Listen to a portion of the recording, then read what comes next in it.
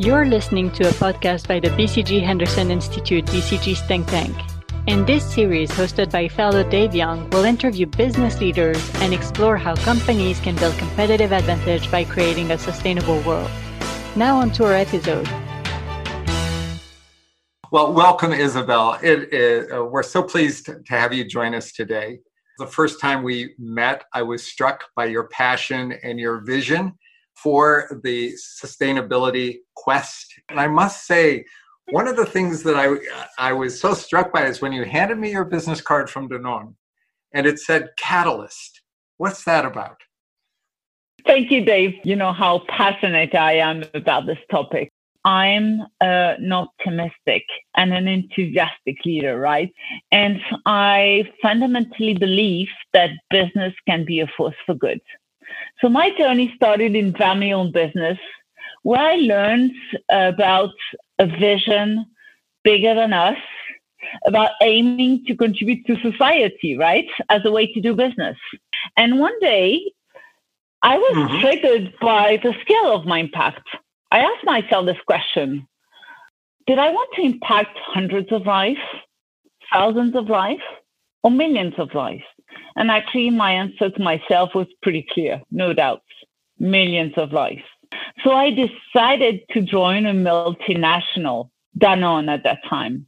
And why Danone? Because part of the DNA of Danone is that there is no trade-off between doing good business and doing good to society. So I joined Danone to serve the transformation journey in regards to the food revolution. And as you stated, I'm the catalyst of Danone, which means my role is to lead the growth acceleration platform, the ACT tank with partners to best serve the food revolution. And on top of this, 3 years ago, I was elected as co-chair of the Consumer Goods Forum, a CEO-led organization to lead collaboration for healthy life. Yes. And, you know, Isabelle, what's so interesting is the words you're using in there.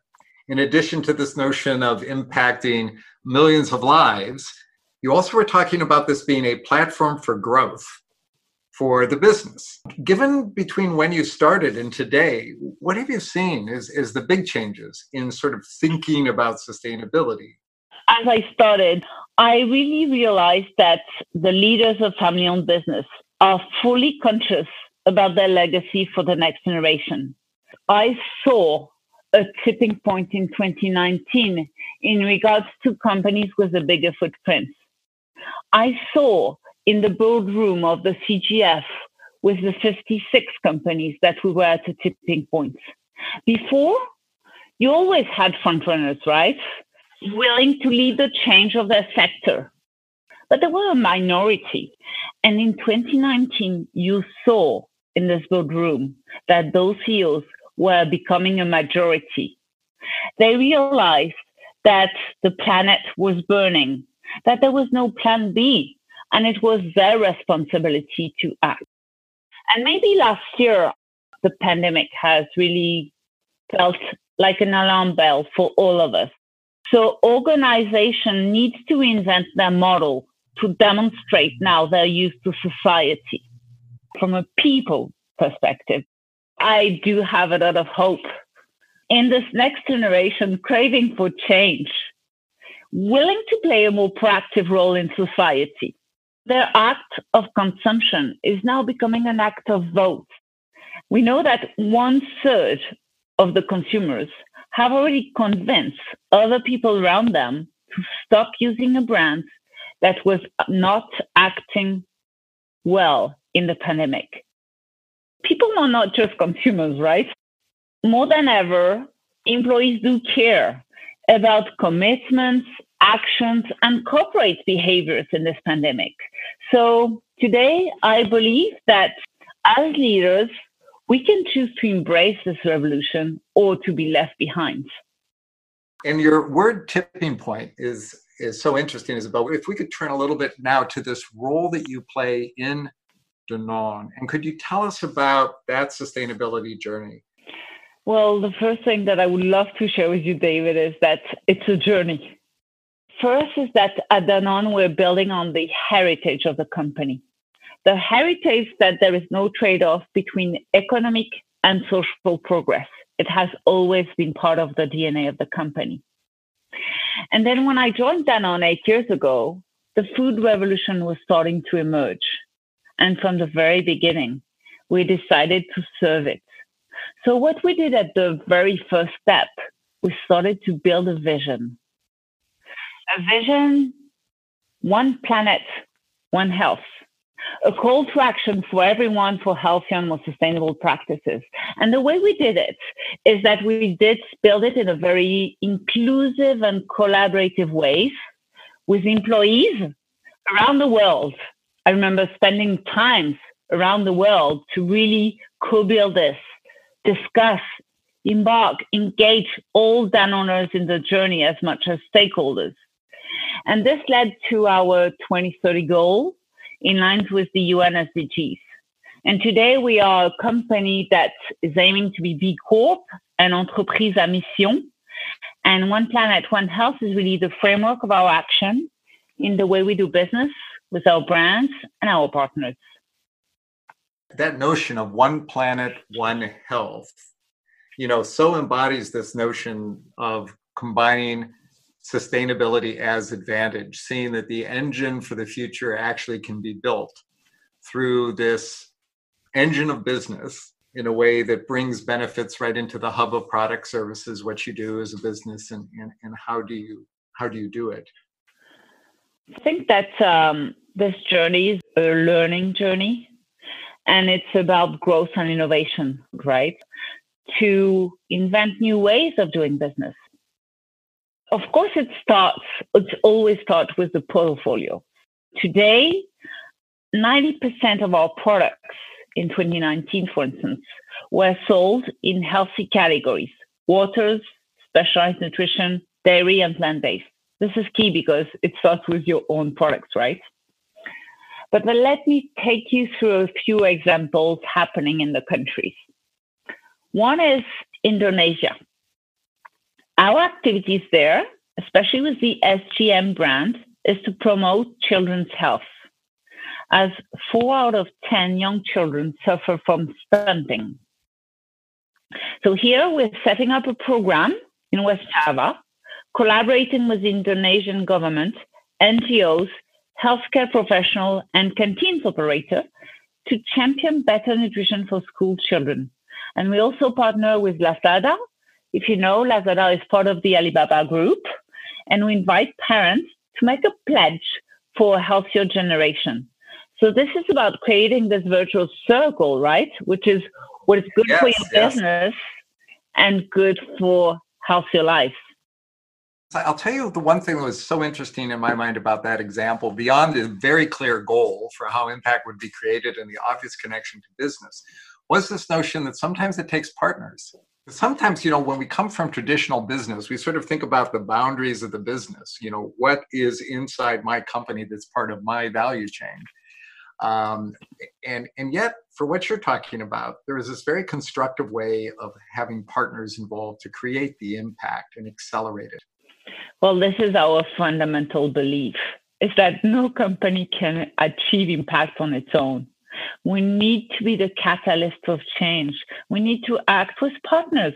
And partners could very well be customers, so retailers for us. It could be NGOs, public authorities, and others, but there is no other way. That's my strong conviction. And I can take you through another example, which is maybe related to one of our retailers. So in encouraging healthier practices, the choice is really critical. So for instance, for the last 3 years, we have been collaborating in the UK with Tesco, one of the leading retailers. And we encourage together consumers to make healthier choice. So to reduce sugar intake, for instance, but also to encourage healthier options in dairy, in plant-based or water products. And together, we have succeeded to make a significant difference in helpful little swap. So encouraging shopping practices for healthier choices, while at the same time making an impact on our business with 2 of our categories that went back to growth. This notion of collaboration, it must have taken you right to this role you play in the collaboration for healthier lives at the Consumer Goods Forum, and the fact that you're co-chairing the Consumer Goods Forum in that topic. Can you talk a little bit about the innovation there? The question, Dave, I believe is not anymore about the why. It's about the how. How do we make this happen? But as an industry, it's our responsibility to care and to impact healthy lives through businesses. So this is why we created a couple of years ago an ACT Tank, a coalition of action to empower people to live healthy life while creating shared value. Time was now to act and to act together. And today, I'm very proud and grateful to say that Collaboration for Healthy Life is a movement of 161 organizations around the world, acting in 14 countries, retailers, manufacturers, authorities, academics, NGOs. We are all acting together. And today, in 2 years, we have engaged more than 50 million people around the world, but we know it's just the beginning. So Isabel, this sounds like a remarkable collaboration, collective action to make a difference. Could you share a few examples of how this is happening? For sure. We are shaping more than an ecosystem. We are shaping, I believe, the future of our industry. First is that I would like to share that we are anchored into digital and data, because I believe this is critical to unlock positive change in the world and drive new business models. Turkey, we have developed a data-driven basket approach. We have gathered the elements related to your last 3 months of purchase, and we're comparing your purchase with the recommendation of the Ministry of Health. And based on the gap, we recommend incentives. Here, amazing success. More than 2 million people reach, 300,000 engaged, and reporting major impact on healthier baskets, but also additional sales, additional units per basket, additional store visits. And this is just the beginning. And right now we are working to encourage better consumption and are working, for instance, with the local farmers. So I think that we are demonstrating that it is possible. It's a journey, it's challenging, but it is possible. We can move the needle by acting together. Isabel, what was so interesting on these examples was the role that digital and technology was playing, and particularly the way that data could provide that deep insight and bring choice forward. So it sounds like that's one of the key success factors, but are there others from your experience? I believe that everything starts with a vision. So, and there can only be one agenda. When you look at all the organizations around the world that are successful in building profitable growth and societal outcome, they only have one agenda, an integrated agenda, a business agenda with clear targets of their contribution to society. This is really key. It's a journey, not a destination. So we innovate, we fail, we innovate again, we pivot, and we scale. So the key element here is to ensure that you set the learning mechanism to succeed. Together, right, we are reimagining business, but we need to reimagine leadership. We need leaders with empathy. We need head and heart to build sustainable futures. But we also need leaders with the wisdom to collaborate with stakeholders, with others, and even sometimes with competitors. I believe we need leaders with courage. Courage to do what's right, to set new business standards, and to dare to ensure the full operationality of this vision. Diversity and inclusion. Yes. We're not there yet. 75% of purchasing choices are made by women, but they represent only 13% of the executive leaders. And this gap is definitely not acceptable. And last but not least, CEOs and executive sponsorship is not enough. You need to harness the power of people around you. People will make the difference. You need to empower people to make it happen. All functions of the company, people around the world, partners, stakeholders, the progressive leaders that want this change to happen. They will make this goal a reality everywhere and every day. I like what you've said. An integrated agenda enabled by empowered people to drive this kind of business change. I think that's very, very good. What's your advice to the CEO who's just starting out? My advice, act, dare, and show that you care, because it will not happen by chance. And remember your legacy. Isabelle, thank you so much. Thanks to you, David. It was a pleasure to do this, and I look forward to the next step together. This podcast was part of our series on building advantage in a sustainable world. For more information on this and other topics, follow the BCG Henderson Institute's research online at bcghendersoninstitute.com and our podcast series on Spotify and Apple Podcasts.